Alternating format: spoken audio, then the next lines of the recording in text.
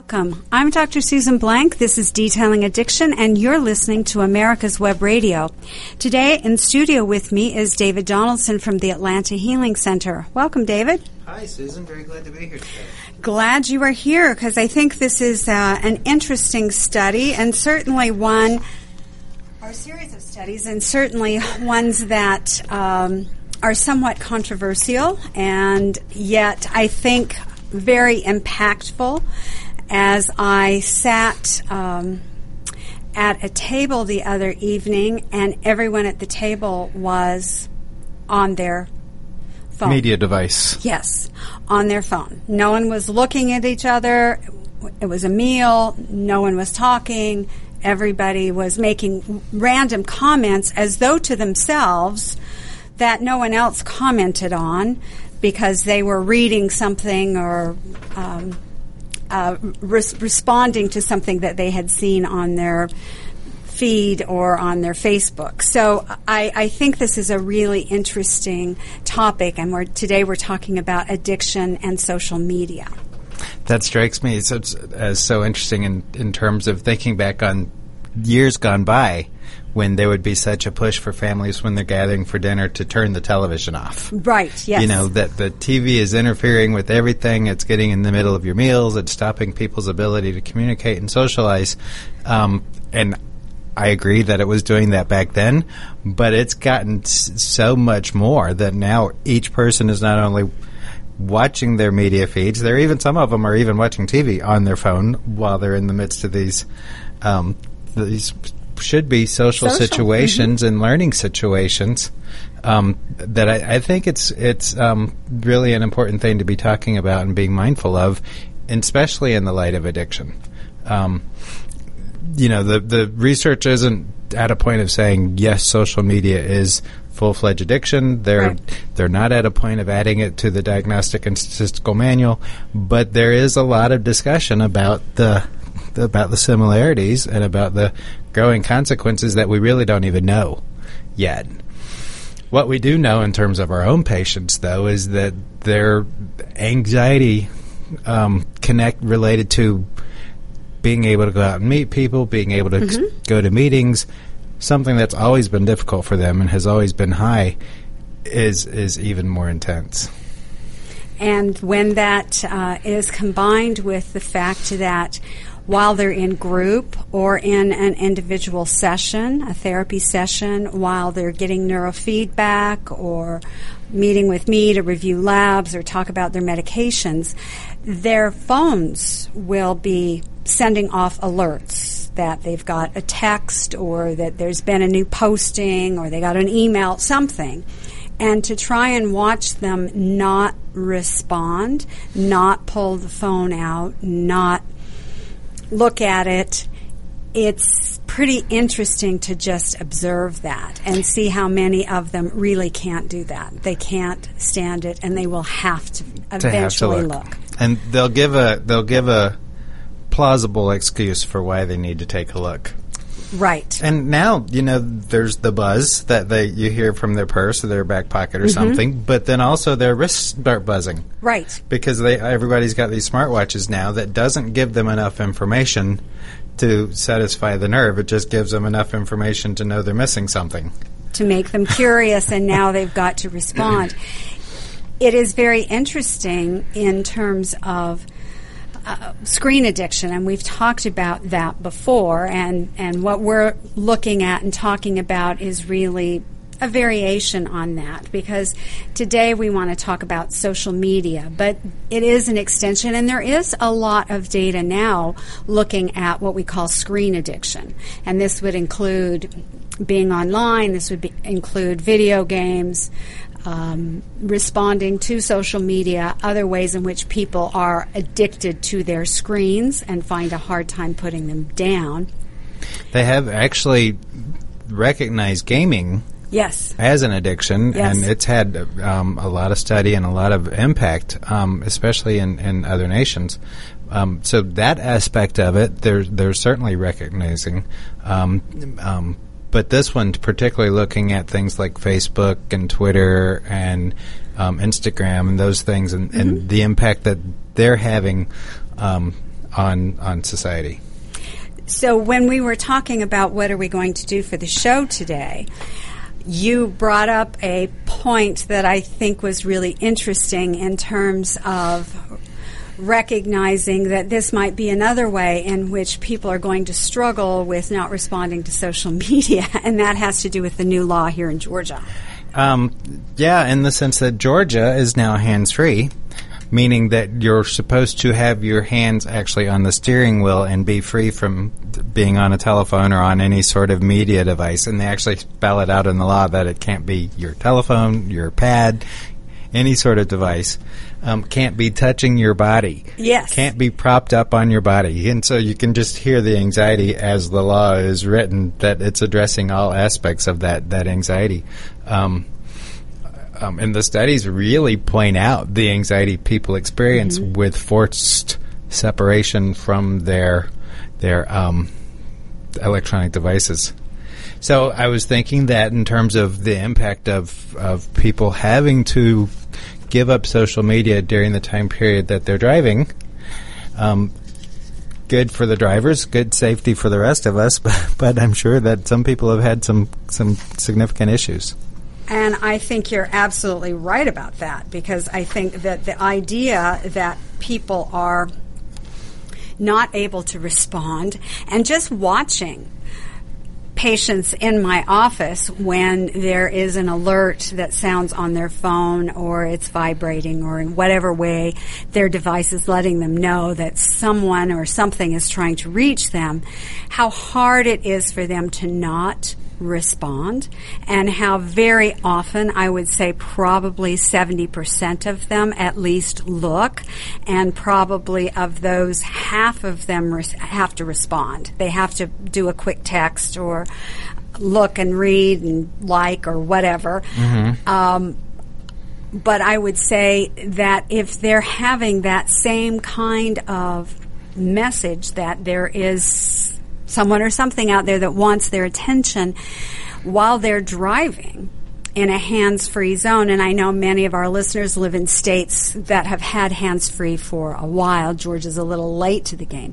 But I can imagine that some of our patients are going to have a very difficult time resisting that urge to check in.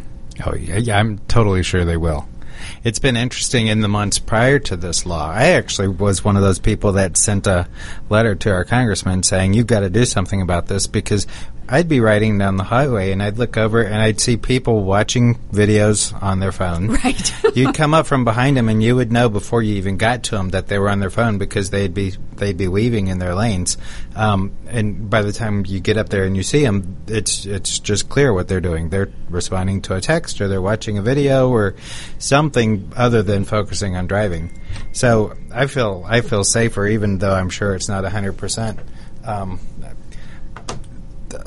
Compliance yet. As you get a text. As I get a text on the phone, and I reach over and turn off my notification and sneak a peek. Just a little one. And you kept talking, so that was really good.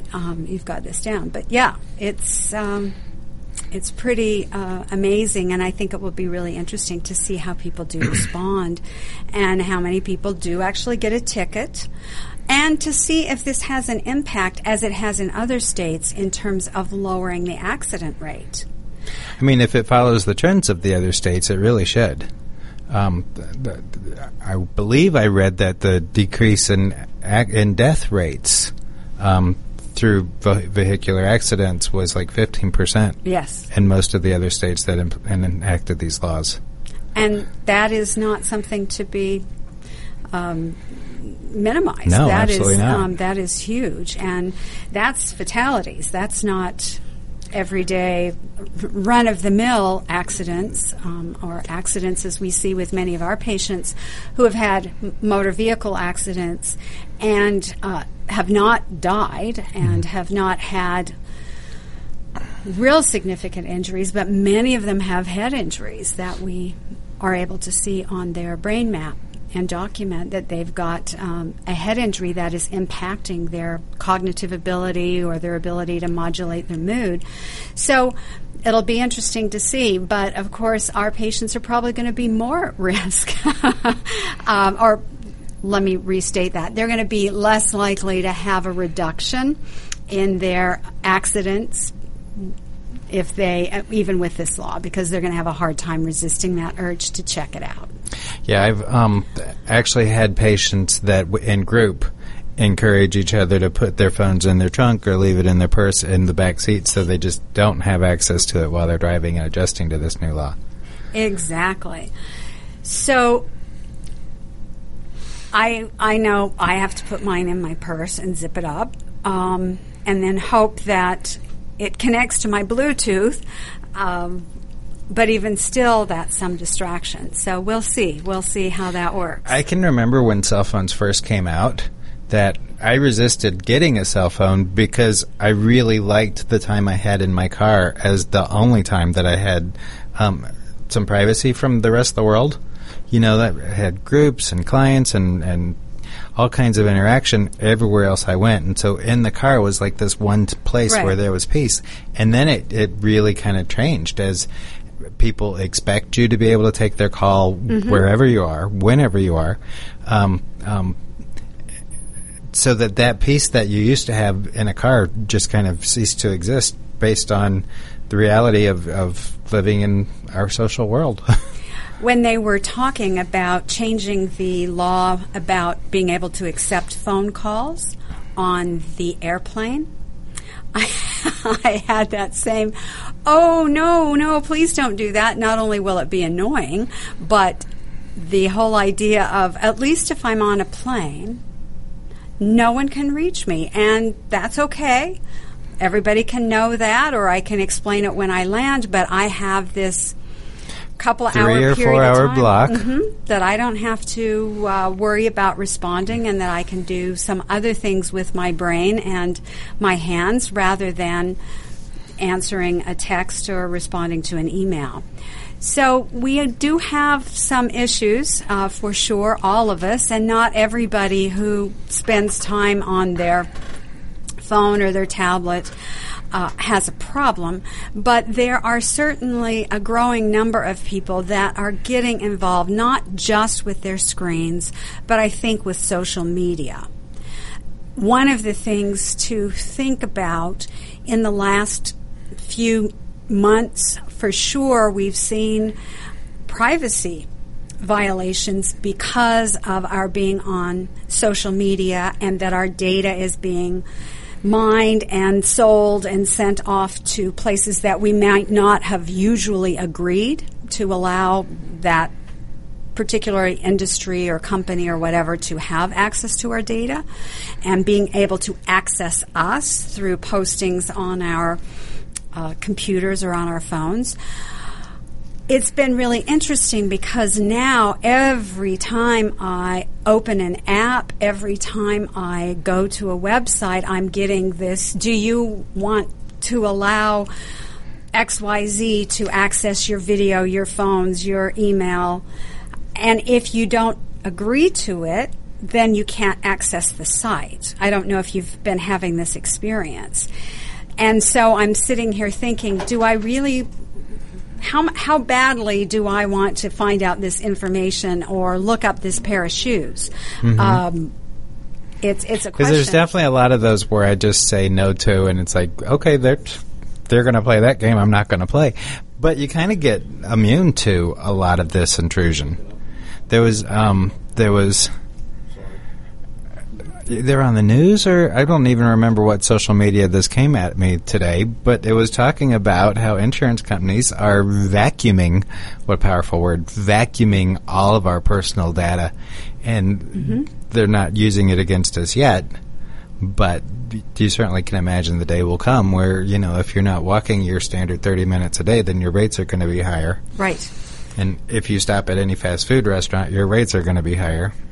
And if you're driving too fast or in other ways not living a healthy lifestyle, it's going to affect these things. So we are being tracked, but interestingly, the prediction of all these people leaving social media has not really come true. We're going to talk more about this after our break, so please stay tuned. The disease of addiction is a life-altering challenge. not just for the person suffering its effects, but also for the family and friends who support and love the one caught in its grasp. What should be the course of treatment? Who is the best person to render treatment? And what is the best place to go for the care that is needed? We know that you want answers to these and many more questions. Call 770-696-9862 and speak to a representative of the Atlanta Healing Center. They can tailor a program specifically designed to address the needs of the person suffering with an addiction, or give you guidance as to where that help may be found. Information is the key, and the trained staff at AHC is here to assist. If you wish, you can also get more information on the website located at www.atlantahealingcenter.com. Whether cruising the strip in a 57 Chevy or taking the family on a vacation in a 71 Oldsmobile Vista Cruiser, you need to tune in to Classic Cars with Steve Ronaldo and Jim Weber every Saturday from 8 to 9 a.m. on americaswebradio.com. Perhaps you are struggling to cope with the disease of addiction. If not, you probably know a family member or friend that needs help in battling the cravings and the personal and professional damage done by the effects of drugs or alcohol. Get a pen and paper and be ready to write down the following. These are the issues that the trained staff at the Atlanta Healing Center address and treat every day. Their doctors and counselors with over 40 years of practice in the field of addiction can treat the suffering individual in a thoughtful, compassionate, and experienced manner and guide him or her along the path to recovery. So call 770-696-9862 and speak to a knowledgeable staff member about how you or your loved one can be helped to enjoy a better and healthier life. More information is also available on the website at www.atlantahealingcenter.com.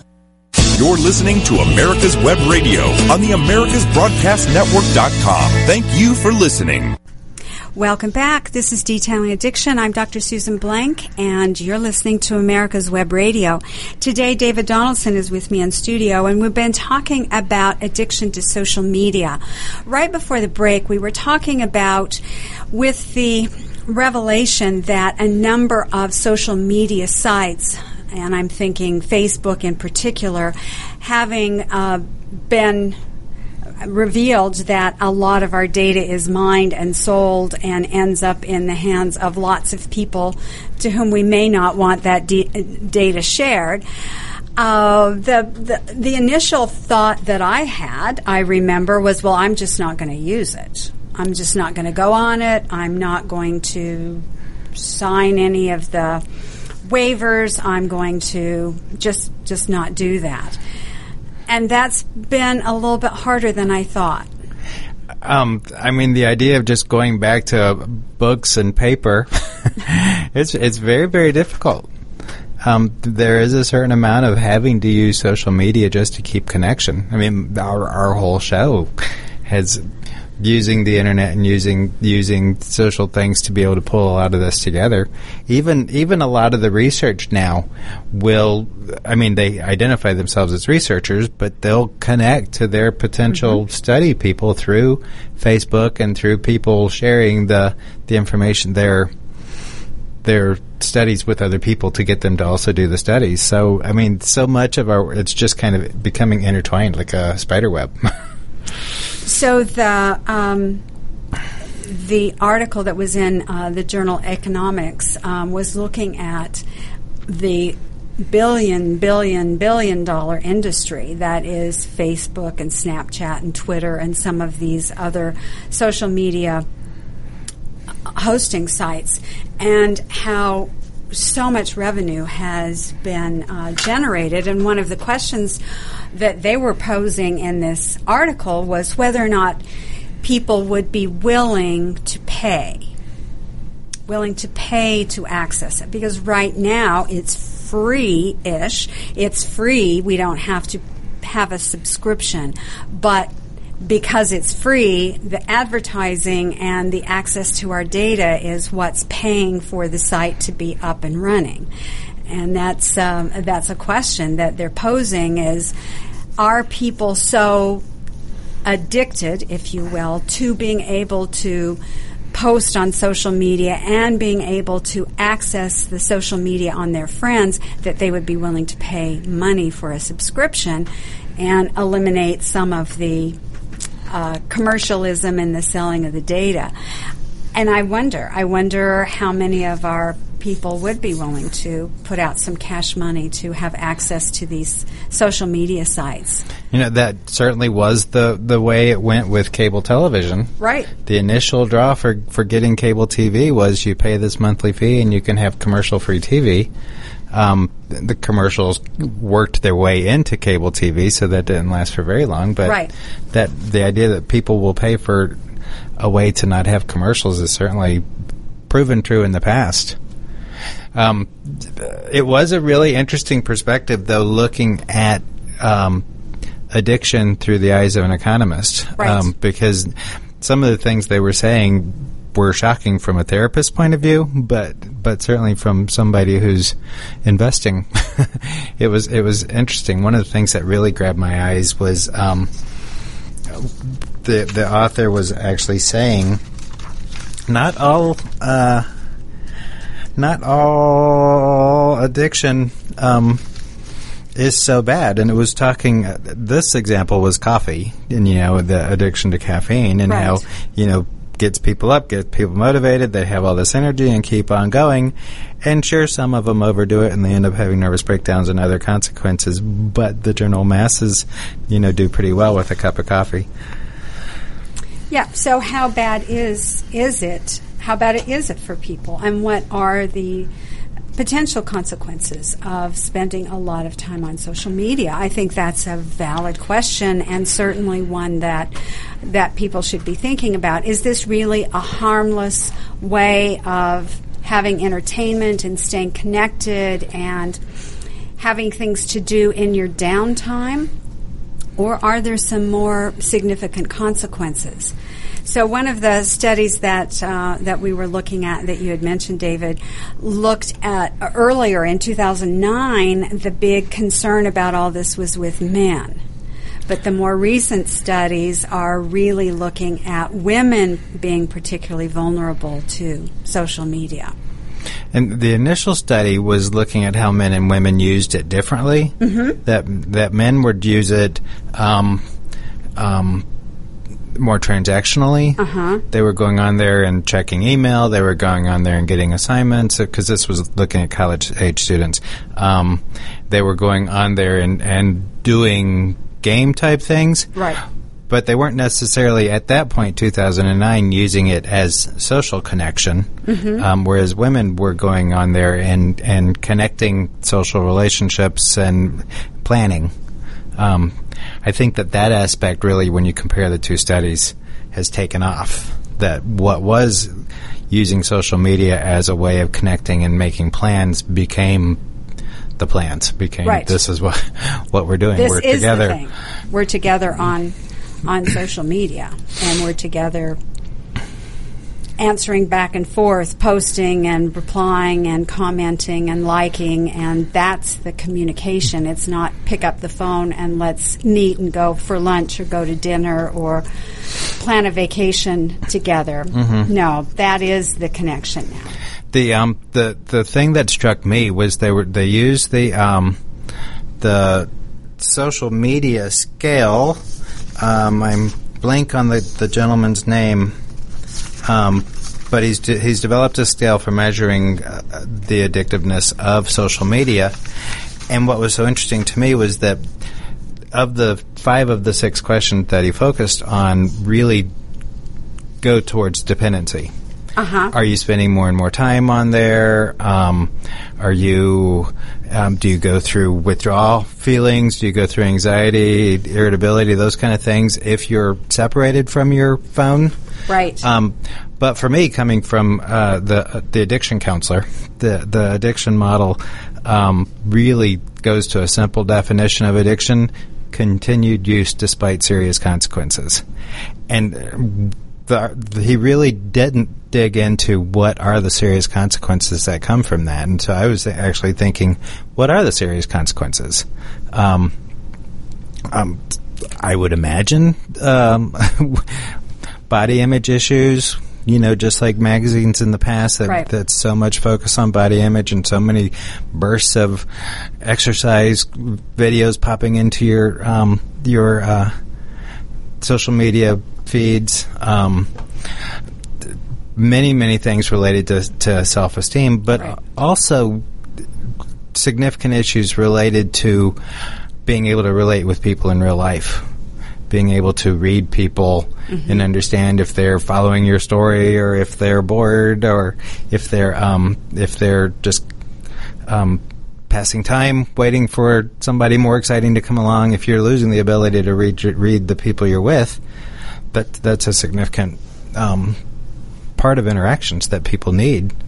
And lots of misunderstandings can happen if you're communicating face-to-face with someone and you're right there with them and they may make a comment, ask a question, make a passing reference to something. And even in that, I'm watching your body language, I'm watching your face, I'm meeting your gaze, I can still misunderstand what you were asking me or telling me. And I can have an emotional reaction at that point that was not anything like what you had intended to communicate. And that's happening with all access to my being able to see you, feel your vibe, so to speak, and have that kind of communication. When we are reduced to emojis and alphabets that are not full sentences and that are letters that are meaning words rather than writing out the words, it seems to me that the communication is even less clear and even more likely to be misinterpreted and misunderstood. And at the same time, it's getting a lot more emotional meaning put onto it. People are reading these things that aren't giving any emotion at all and interpreting negative reactions and interpreting just deep emotional assaults. Right. There was a sitcom that my husband and I were watching the other evening, and these families had gotten together for dinner, and one of them mentioned their vacation, and the other couple said, "Oh, well, how was your vacation?" And the first person said, "Well, obviously it was very good, but you didn't like any of my pictures." And they got into this argument about the fact that you don't really care about me, you didn't like my pictures, you didn't comment on the travel log that I had posted on social media, and the woman who had been on the vacation was really angry at her friend, and the friend had absolutely no idea and certainly was not intending at all to send any kind of negative message. She just hadn't seen the posts and hadn't responded to them. And she was going to go right upstairs and like everything as soon as the dishes were done because she was worried about this relationship. And that seemed petty, but you can see how those things can unfold.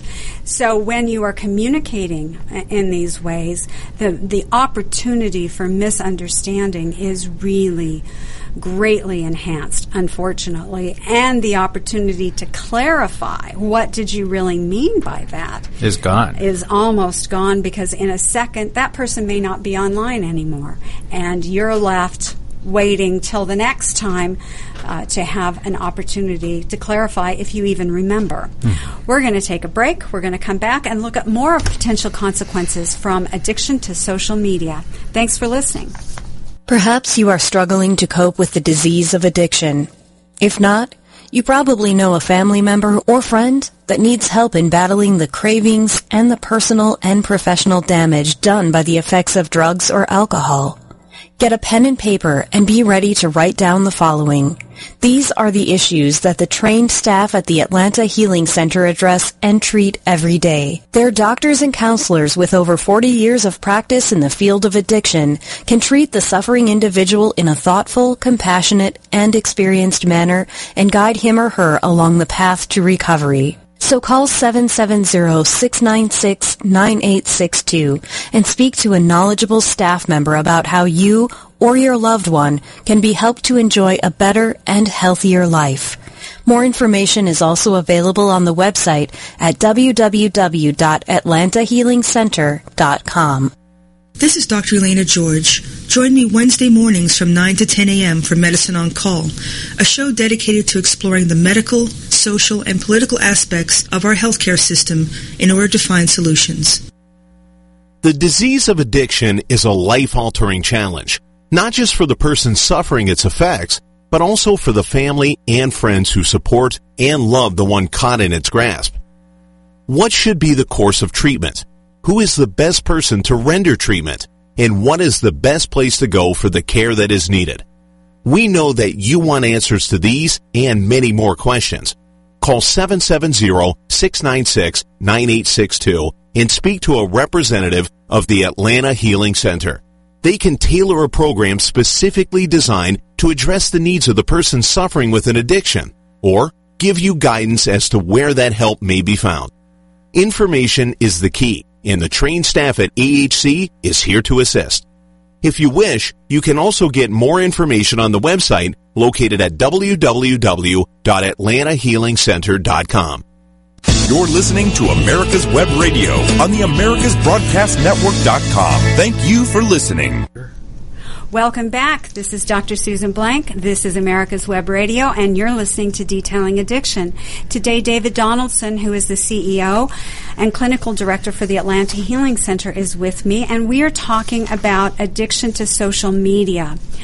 Right before the break, we were talking a little bit about what are some of the consequences, because certainly if we use the very simplest definition of addiction, which you reminded us of, which is continued use in spite of serious consequences. We were talking about the unfortunate opportunities that are inherent in social media and some of these other ways that we have of communicating for huge misunderstandings and hurt feelings and insults that were never intended, that can create rifts and distance with people. And sometimes you have no idea why they've unliked you and they've taken you off their Facebook friend status. Sometimes those connections are severed, and people are often wondering what happened and why has this happened. And I think part of it is because of the opportunity for communication errors and people feeling insulted, or their feelings are hurt about something that either was said or wasn't said that they anticipated should have happened. Even like on Facebook nowadays, it'll show somebody's interested in coming to an event near you. And I could certainly see, wait a minute, they're coming to this and they're not even stopping to say hi. They're not letting me know. They're not including me in this. I can just, those kind of simple reactions. Generally when I see that, I'm like, oh, I hope they don't know I'm home. I want to just relax. But, so social misconnections is one example, but there's also some other very, very real examples of the way of negative consequences. The other ones that I kind of think about are miscommitments, because you decide, okay, I'm going to do this, this, and this, but instead you end up spending 12 hours on social media and you miss all those commitments. Definitely what we talked about at the start of the show were accidents that are happening because you're using social media in dangerous situations. Like driving. There's actually postings of people who've taken selfies and they become the last picture these people ever take because they're taking selfies in really dangerous places, and then they end up, dying. So using it in social in physically inappropriate places is one of the ways that it causes consequences, and simple neglect of health. There's so many people that aren't getting any sort of exercise. They're not doing anything physical, and they're not even going outside unless Wi-Fi will reach out there. Right. Unless they've got a good connection. So in terms of that, there are a lot of consequences that people really should look at. The other part of the study was really highlighting the other aspects of addiction. So maybe we should spend some time and just go through those. Absolutely. Look at the list of questions. So Mark Griffiths and Darla Kuss, I'm hoping I'm saying that last name right, Kuss, are psychologists at Nottingham University in the United Kingdom, and they have specialized in looking at the impact of technology and social media on cognitive and social behavior.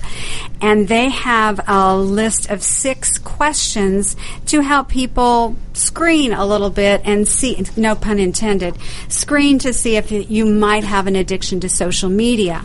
So the first one is, do you spend a lot of time when you're not online? This was interesting to me. A lot of time when you're not online thinking about social media or planning how to use social media.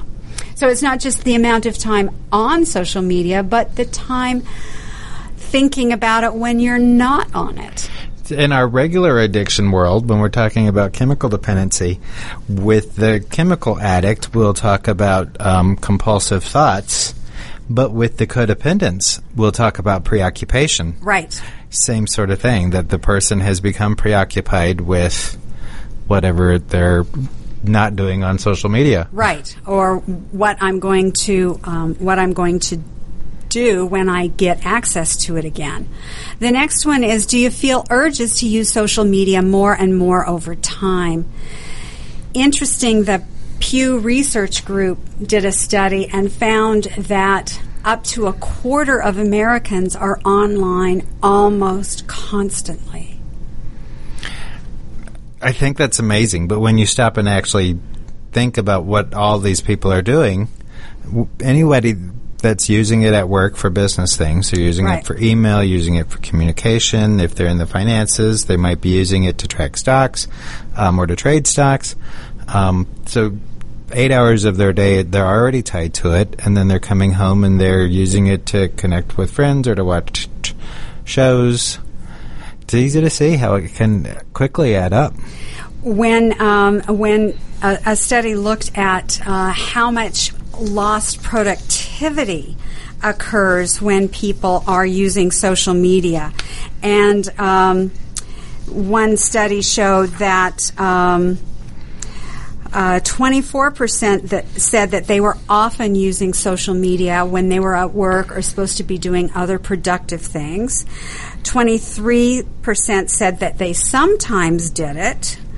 18% said that they rarely did it, but a total of almost 80% of people said that it was affecting their productivity some or most of the time when they're at work. So it's not just that we're using it for our business, we're using it instead of, and it's always interesting to walk through a business and just see how many people are on their computer, probably on a website that they're not supposed to be, posting to Facebook. I know many places will not allow you. Those different social media websites are blocked by the company themselves, so that you can't go and you can't shop and you can't read a book and you can't watch a movie. You're expected to be actually working when you're at work. What a novel thought. And, you can walk through companies and you can notice the way employees are concealing their cell phones. Right. So that they're able to continue to communicate. But you also hear about people who've lost jobs. Right. Because despite being warned, they would continue to go onto their cell phones and check messages and send messages. So I think that that idea, back to question 2, which was, are you using it more and more often? I would say that very likely, in spite of the dangers, in spite of knowing where your data is going, people are using it more and more, or many are. So the next one is, do you use social media to forget about your personal problems? Are you using it as a way, I guess, to self-soothe or to take your mind off your worries, your concerns, and get involved in something else. I think the other side of that is how many times are you using it, and it's actually making you feel worse about yourself and worse about your personal problems.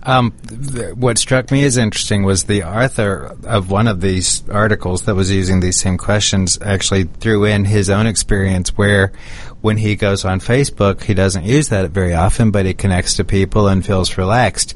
But when he goes on Twitter, he becomes agitated, and he talked about how he uses Twitter actually quite a bit. And for me, when I think about the two, Facebook tends to be a place where you're hearing about how friends are doing and different vacations and those kinds of activities where it's about connection, whether it's real connection or not. Right. Twitter is much more of a place where people go to vent. Right. In 168 characters or less, you vent whatever. And what strikes me about that is, in the world of counseling, once upon a time, there was this idea that venting was good. Right. They'd tell you to get a bat or a pillow and beat up the bed and just get it all out. But then they began recognizing that venting itself became addictive. That right. People would do all this venting and not actually do any changing or do any work towards responding to things differently, and the venting would just escalate. And the anger, rather than dissipating, actually was building, and people were getting more and more angry rather than less. Yeah.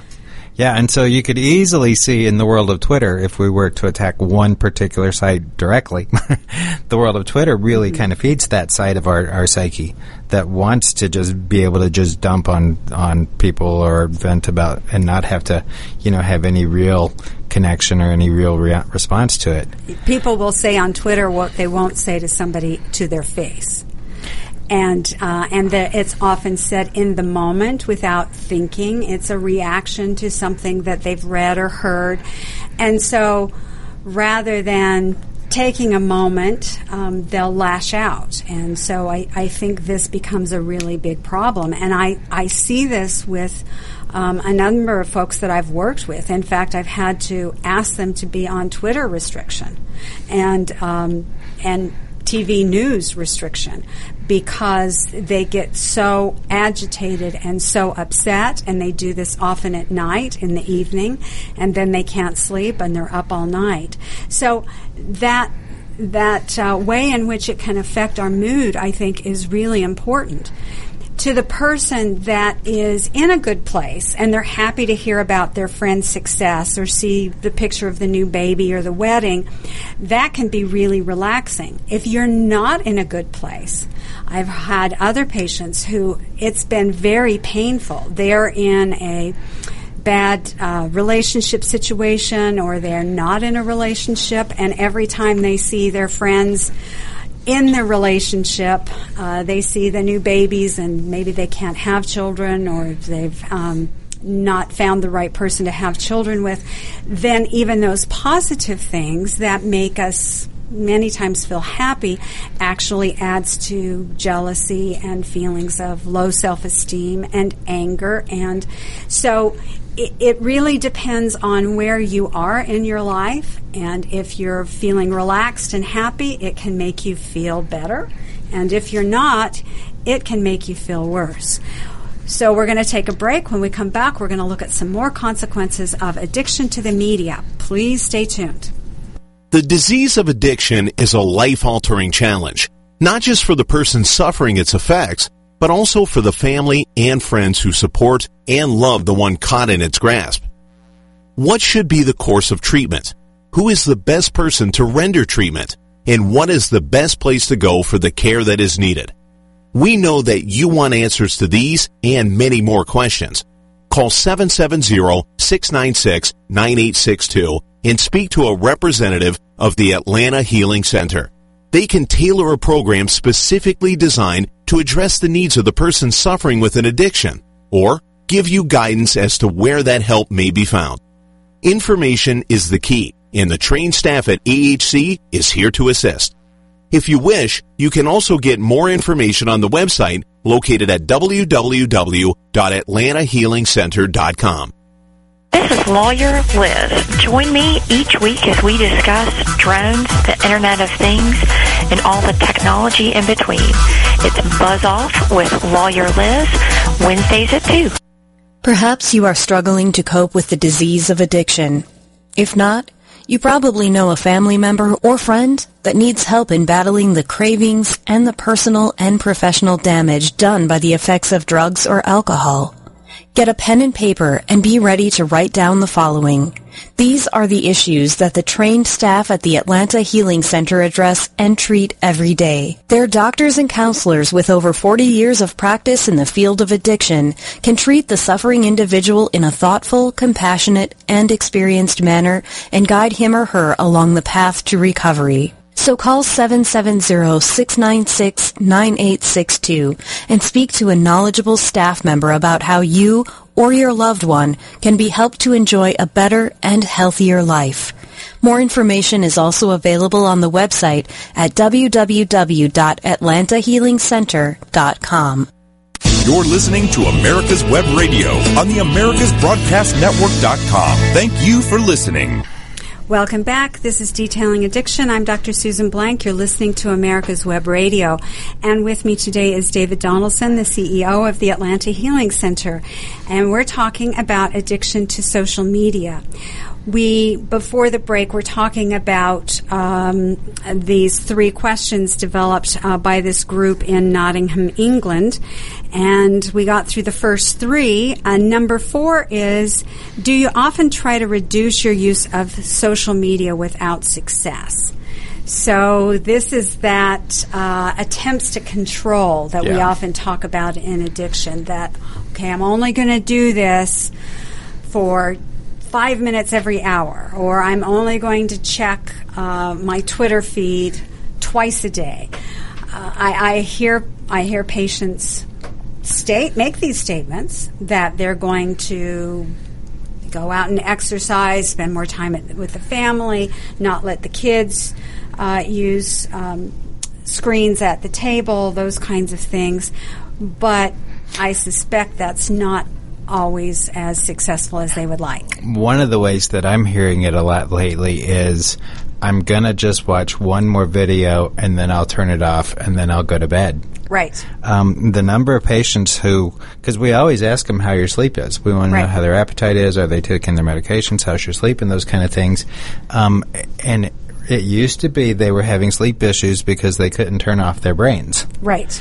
Now they're having sleep issues because they can't turn off their social media. So they'll watch on their screen. They'll watch the TV shows, videos. They'll be going through their Facebook, and they'll say, okay, I'm just going to look at this for 5 more minutes. And 2 hours later, they're when the battery dies, they're finally disconnecting. So that's a way that I've had to modify my questions about sleep, because that's one of the things that I frequently check in with our patients about. So I'd say, do you have any trouble falling asleep? Do you have any trouble staying asleep? Are you waking up earlier than usual? And then I'd ask them, how many hours of sleep are you getting? And our goal is for our people to have 7 or more hours of sleep a night. And it's interesting because sometimes the answer is 4 hours, 3 hours. And I have to now ask them, so why were you not able to get more hours of sleep? Was it because you had to stay up late to finish a project? Was it that you had to get up early and go into work early? What was happening that your sleep is less than our ideal?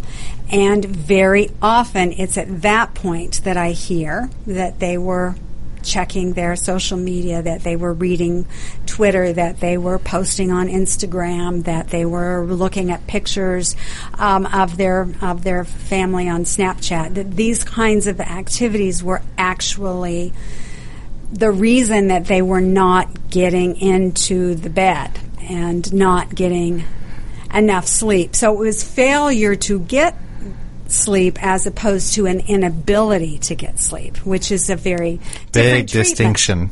And different treatment options. Certainly if they can't fall asleep and they're in the bed and they're trying and they're waking up and having other sleep-related issues when they're actually in bed trying to sleep, that's a different treatment than I'm up because I'm not able to turn off the device. Right. And I keep saying, just 5 more minutes. Just a little bit longer. So that that idea of attempts to control and then not being successful about it. Do you become restless or troubled if you're unable to use social media is question number 5. And I think this is really interesting because that's exactly what we were describing earlier when we had patients that were in group or some type of meeting where they're not supposed to be looking at their Twitter feed, and yet they are, or they get the notification and then they're so antsy and distracted that they're really not paying attention to what's going on. It was interesting in reading this that the study that they did they had it with college students, and they pretty much took away any access to any sort of device for just a 24-hour period, and then they asked them all kinds of questions afterwards, and the answers they got: irritability, anxiousness, depression, and everything that you would think about in relation to withdrawal symptoms, especially like marijuana withdrawal, where it's you're restless and irritable and those kind of things. And they highlighted, this had to be particularly difficult because these are college students that are in a dormitory setting where they know that other people are getting to use their phones and using their devices. Even worse. So it made me really think about patients who are getting clean in real time in an outpatient setting, and they know that people around them are drinking and using that aspect that increases the anxiety that they're experiencing. So that is certainly a telltale sign, and I think that symptom of withdrawal. Tolerance and withdrawal are two really common criteria when we're looking at severity of a level of addiction. And certainly there are some instances where tolerance isn't an issue or withdrawal isn't an issue, but most of the time with most substances or behaviors, this is clearly an issue. And we see it every day when we ask people to put their phones away because they're in group or because they're getting neurofeedback. Even an hour to do that is too much for some of these folks. When we look at question number 6, do you use social media so much that it has had a negative impact on your job, on your relationships, or on your studies? We've talked about this to some degree, the impact that this can have. Certainly productivity loss, certainly relationships, more isolation, and certainly difficulties that people have in terms of our students with their studies, that they're not doing it, and that because of that they're really struggling more than they need to because they're spending time on social media. Really interesting and troubling.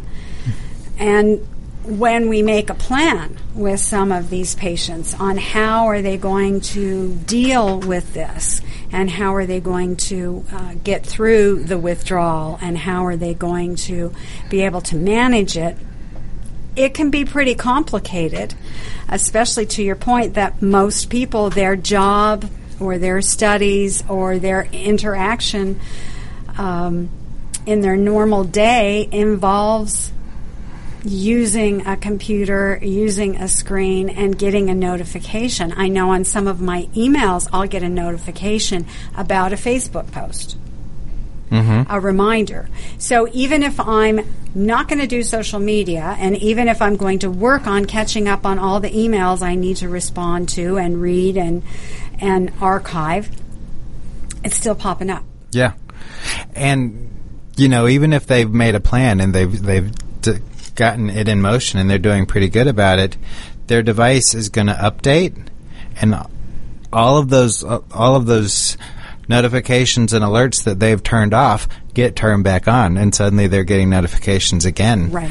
We really have to talk about it in terms of behaviors that people have to learn some means of control. Like with someone with an eating disorder has to learn how to eat, but they have certain foods that they know are never going to be a safe food. People dealing with the internet probably have to come to terms with there are certain websites that they know are just not going to be good for them, and just leave those particular websites alone. Some people need to stay away from Twitter. Some people need to stay away from Instantly. And some people need to stay away from Facebook. So there are a number of ways in which people may have to recognize that this is never going to be safe. I'm never going to be able to control this. Just like someone who has addiction to alcohol or other drugs, there are going to be places or people or things that they're never going to be comfortable with. Others that they'll be able to learn to tolerate and manage their life being involved with people, places, and things. But there are going to be some of them that they won't. They're going to, just like, as you said, with the eating disorder, what is your trigger food? What would be your trigger media? What is the one thing that will grab your attention and take your time more than any of the other ones? What's the most that you have the hardest time turning off? Exactly. The most potentially time-consuming and potentially relationship ruining and job challenging. So that may be where we start. It's with other addictions, it's pretty hard to say, well, okay, we're only going to drink beer now because liquor is the thing that gets me. It's pretty hard to use the substance as your taper.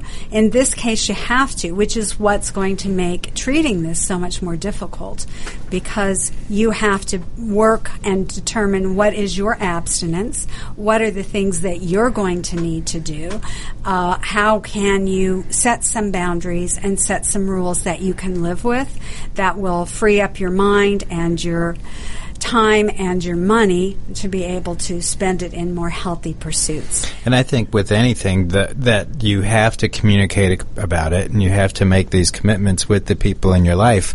The idea that it's secrets that keep us sick. So you need to share it and use their support to help you with your own abstinence. Absolutely. Thank you so much for listening, and we'll see you all next week on Detailing Addiction.